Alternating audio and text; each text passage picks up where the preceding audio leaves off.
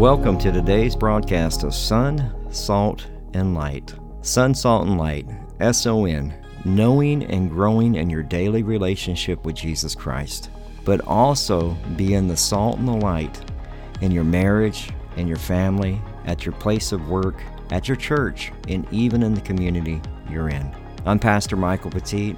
This is a radio ministry of our church, Calvary Chapel Divine, here in Divine, Texas. We are so glad that you joined us for today's broadcast. We are a Calvary Chapel, so we simply teach the Bible verse by verse, chapter by chapter. We believe that God uses His Word to transform, restore, and to change lives one verse at a time. If you're visiting our area, you'd like to get information about our church or church service times, maybe even track down some of the other teachings that we have available through podcast, whether it's through Audible or Spotify or Apple Podcasts, you can do all of that at our church website at calvarydivine.org. That's calvarydivine.org. Today we'll continue our Advent series for 2023. We are in a series. We normally don't do that. We normally go verse by verse, chapter by chapter. But as we look at the birth of Christ today, one of the things that we're doing in this series is to point you from the cradle to the cross. And so today we'll actually look at the promise of the birth of Christ from the Old Testament. We'll actually look at the law of Moses, the prophets, and the Psalms that point to the prophecies that were fulfilled for the birth of Christ, and also why Jesus came. So I hope that you enjoy today's teaching as we look at the promise of the birth of Christ from the Old Testament. Here is the second half and conclusion of this two-part study. Through the Psalms and through the prophets and through the law of Moses to say, hey, look, all this stuff was about me. And the only way, the only bridge that you have to get to God is Jesus. That's it. There's no other way. And so I'm giving you this, I'm going to teach you all the stuff that's in the Old Testament so you can go out. Because think about it. Peter comes, he's filled with the Holy Spirit, and Peter preaches. 3,000 people come to faith. What did he preach? Repentance. Stop asking people if they know Jesus. Ask them, have you entered into a relationship with Jesus Christ? Have you repented and had remission of your sins? That's the reality of it. Everybody knows Jesus because they have Google. They can pull up information on Jesus quickly. You can pull up proof. You can pull up prophecies that have been fulfilled, and they still won't believe it. This generation does not believe truth. They define truth. You need to be, the things that we go over, the things that I'm giving you here, so that way you're equipped to go, hey, wait a minute, that's not, I know you're defining that as your truth, but that's not what Jesus said. Or that's not, wait a minute, let's go to the book of Daniel, because I'll show you how all these empires fell and how that prophecy was fulfilled and how that was paving the way for the birth of Christ. You have to be able to explain these things. That's the number one problem that we have in the country when it comes to the Western church is biblical illiteracy. We don't read the Bible. We don't make time for the Bible. And so we couldn't defend our faith if we wanted to, in most cases. And so when we look at this and we see that this was always supposed to go out to the Gentiles, it's like God has gifted you with the opportunity to be forgiven of sins. And not only has He gifted you, He's gifted you with the power of the Holy Spirit, so you can go out and you go, I'm nervous, I don't know. Man, God will give you the words to say. You just have to ask. And not only has He gifted you, He's gifted you with at least one gift of the Holy Spirit. Are you using it? See, the birth of Christ is so much more than just the birth of Christ. It's the birth of the Savior, the birth of the Messiah. But it is a reminder that we can't get to the remissions of sin. We can't get to repentance if He doesn't go to the cross, if He's not resurrected and defeats death. See, the church gets excited on 2 times a year, Christmas and Easter. That shouldn't be the case. That should not be the case. Because when He tells you to go out and make disciples, He didn't say go out and make disciples on Christmas and Easter. That's not what it says.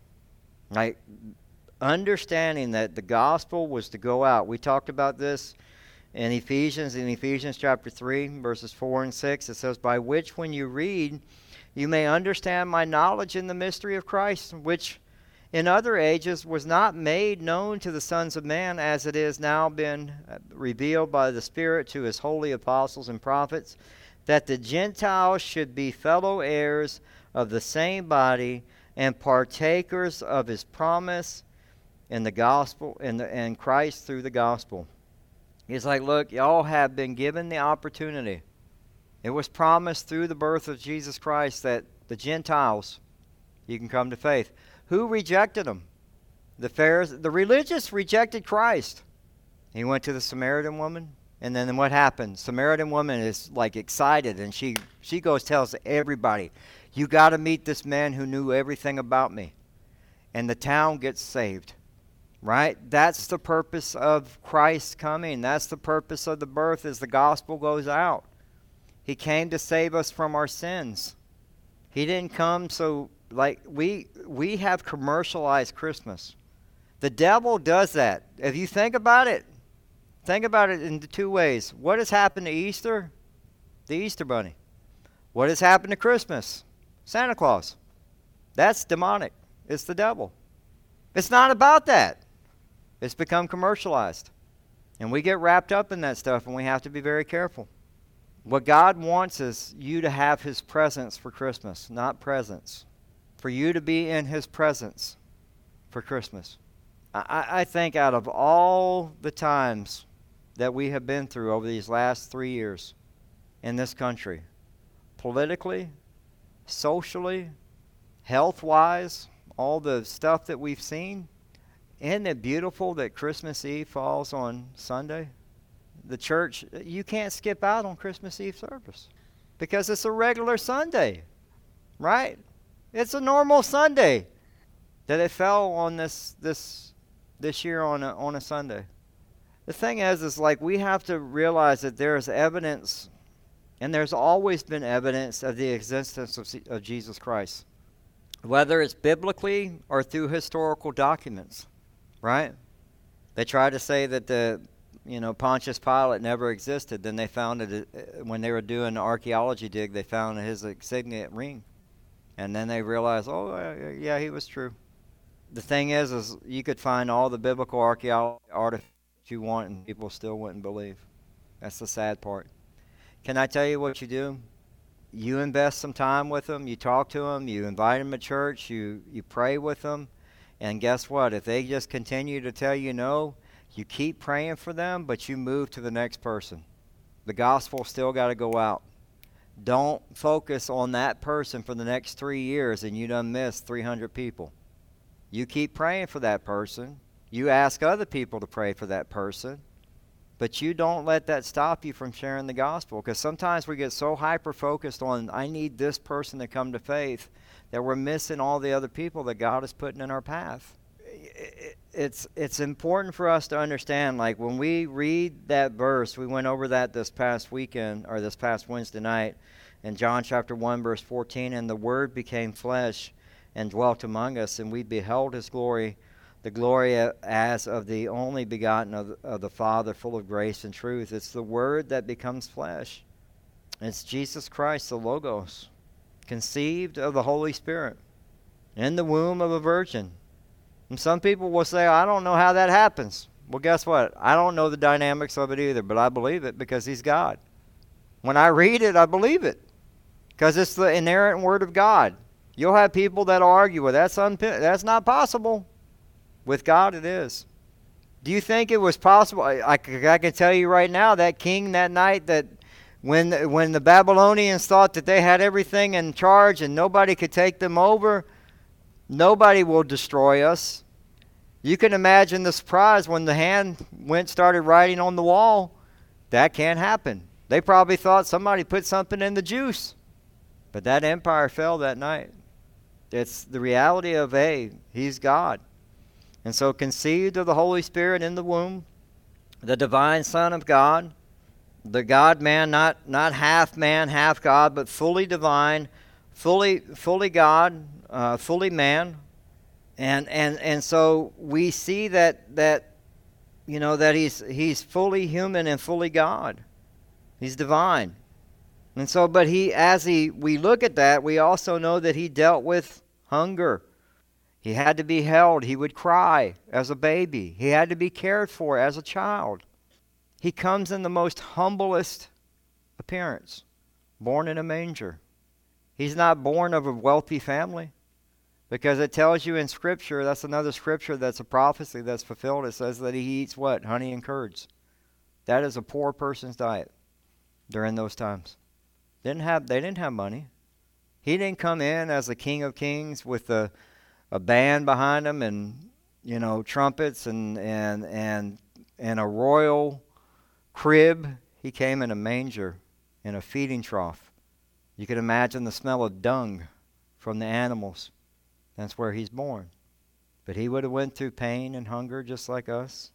But it tells us very simply in Matthew chapter 1, verse 21, the whole purpose of his coming. And she will bring forth a son, and you shall call his name Jesus, for he will save his people from their sins. You want to share the gospel with somebody this year? During this time of season? That is your verse. Matthew chapter 1, verse 21.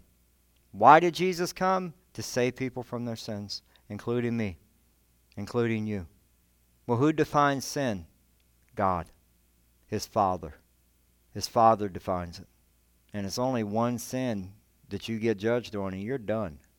So when we see that, it's a humble king that is born, and humility that comes to save us from our sins. And we know that in Philippians chapter 2, verses 5 through 8. Let this mind be... And this is I love this verse because it tells us exactly how we're supposed to be as followers of Christ. Let this mind be in you, which was also in Christ Jesus. You need to highlight that in your Bible. Let this mind be in you, which you were also in Christ Jesus, who being the form of God did not consider it robbery to be equal with God. He was willing to be a servant, but made himself of no reputation, taking the form of a bondservant, and coming in the likeness of man, and being found in the appearance as a man, he humbled himself and became obedient to the point of death, even death of the cross. He humbled himself. He was a servant, and he was obedient to who? God the Father. That's what God calls us to have, that mind. Your mind should be as that. That's what Christ was. And it points not only to the cradle, but to the cross. That he was born, that he's born below the angels, into these filthy bodies, surrounded by sinners, to save us. And there's nothing new under the sun. So there wasn't anything that we don't see today that Jesus didn't see. And yet he was sinless. It's the whole purpose of the Bible is wrapped up in that verse in Matthew chapter 1, verses 21 through 23.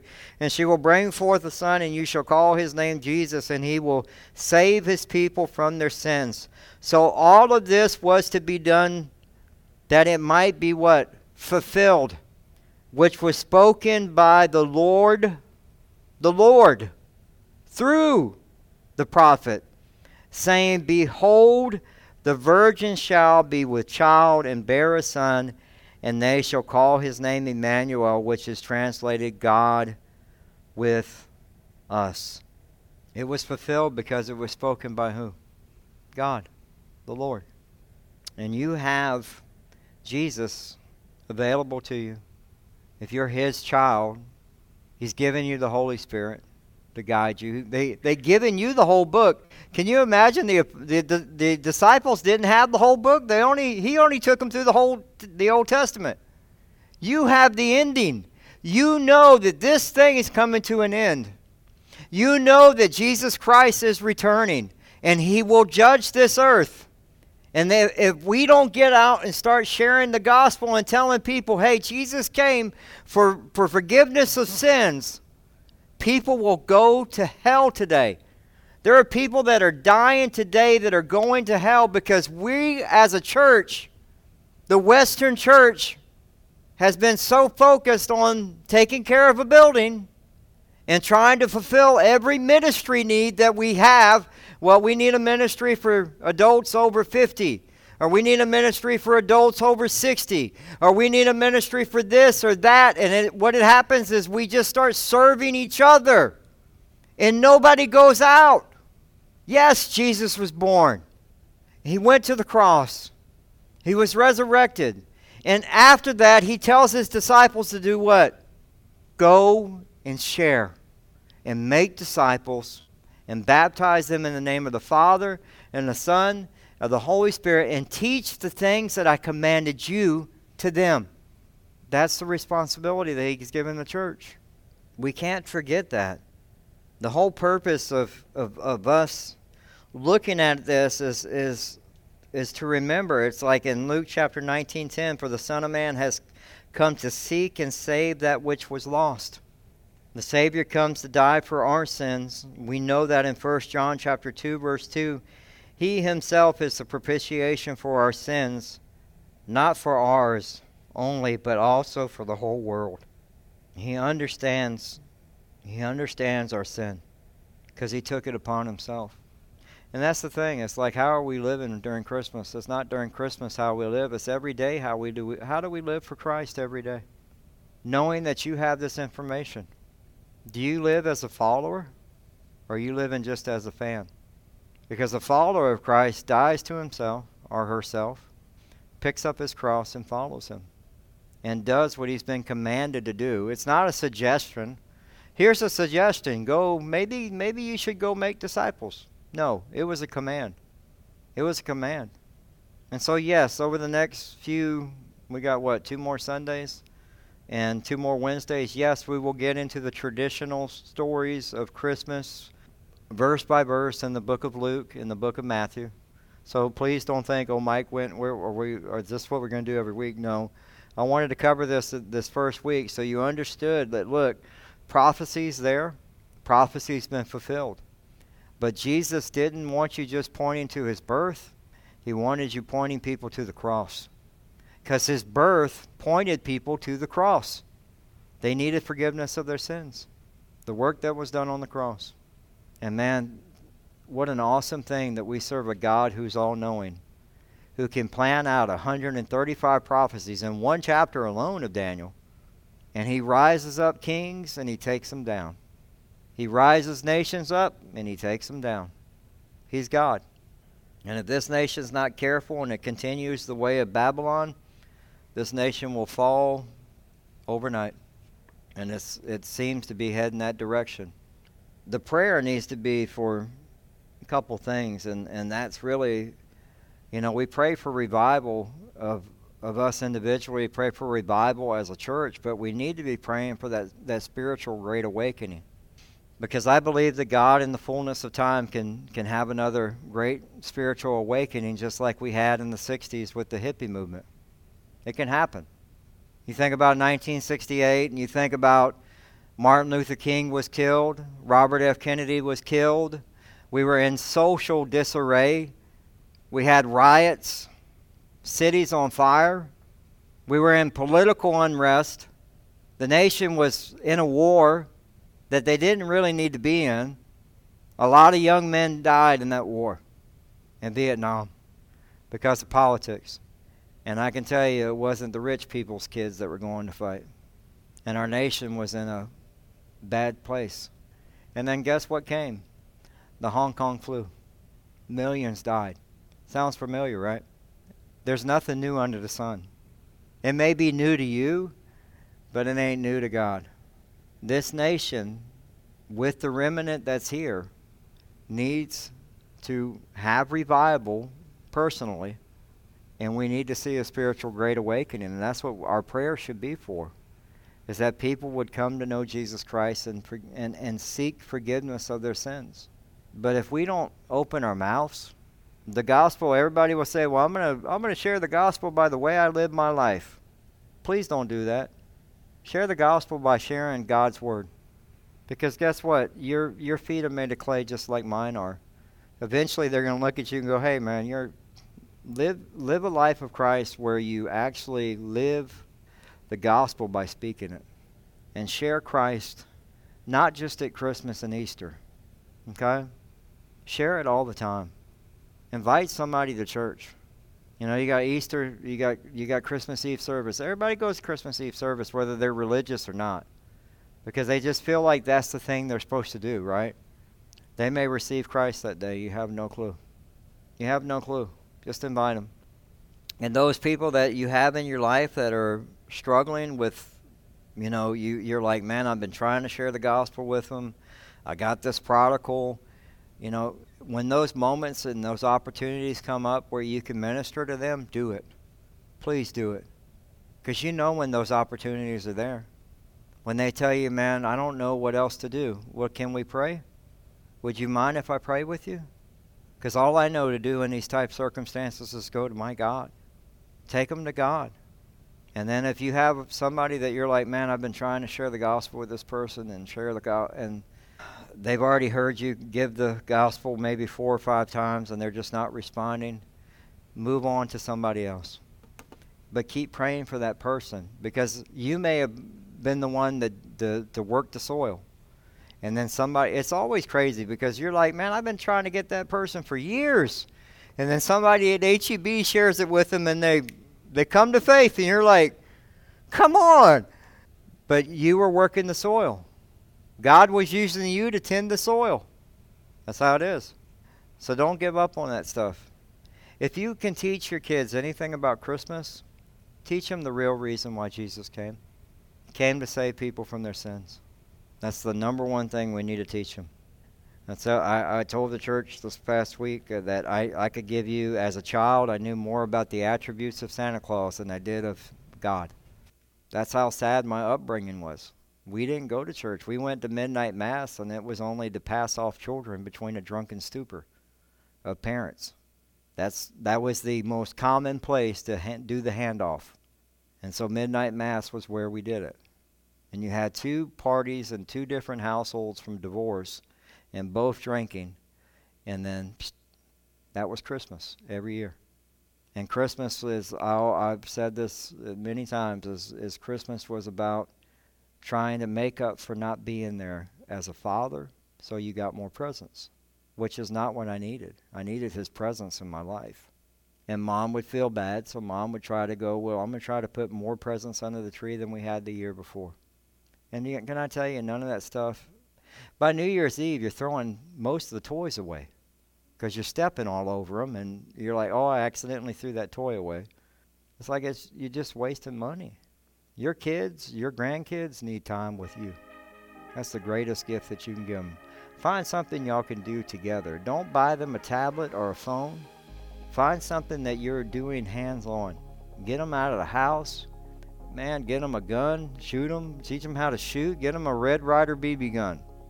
Do something that they have to get out of the house. Put them on bicycles. We need to get back to doing things a little more traditional. And man, we give these things, and all you're doing is giving them shackles. Devil's like, come on, hand it to them, because they're going to spend all their time on it. I'll finish here. I went to breakfast with my niece. I never saw her head come up out of the whole breakfast. She was in the phone the whole time. And then being very secretive, which is, for a parent, like, it's not my child. But if that was my child, I would have been, give me your phone. Because when you're like this, I need to see your phone. My aunt, grandparents and us, our antennas go up immediately like, oh no, this is a problem. This needs to be dealt with, or because this is going to end up being a mess. But do something with your kids. Spend time with them, with your grandkids. Spend time with them. That's what they need. That's what they need. And what you need for Christmas is His presence in your life. That's the greatest gift that you can give your children. Teach them the real meaning of Christmas. Why Christ came. Get them away from Santa Claus. Don't fall into the traps of all that stuff. Okay? There was a pastor in Charleston, South Carolina that actually came out, and we don't have any kids here, do we? Came out, and I'm just making sure. He came out and he told everybody, Santa Claus not real. It's a lie from the pit of hell. And the church just went, and we're like freaking out. And I was like, hey, it's the truth. Who the presents come from? Family. That's where it comes from. Don't be lying to them. You know, like, oh, Santa Claus come down the chimney and he does. Don't do that. You're just lying. The devil's going, keep lying to him. Keep lying to him. Because you're going to have to repent for that night, right? It's like, what are you doing? Don't fall into those traps. Remember the real meaning of Christmas.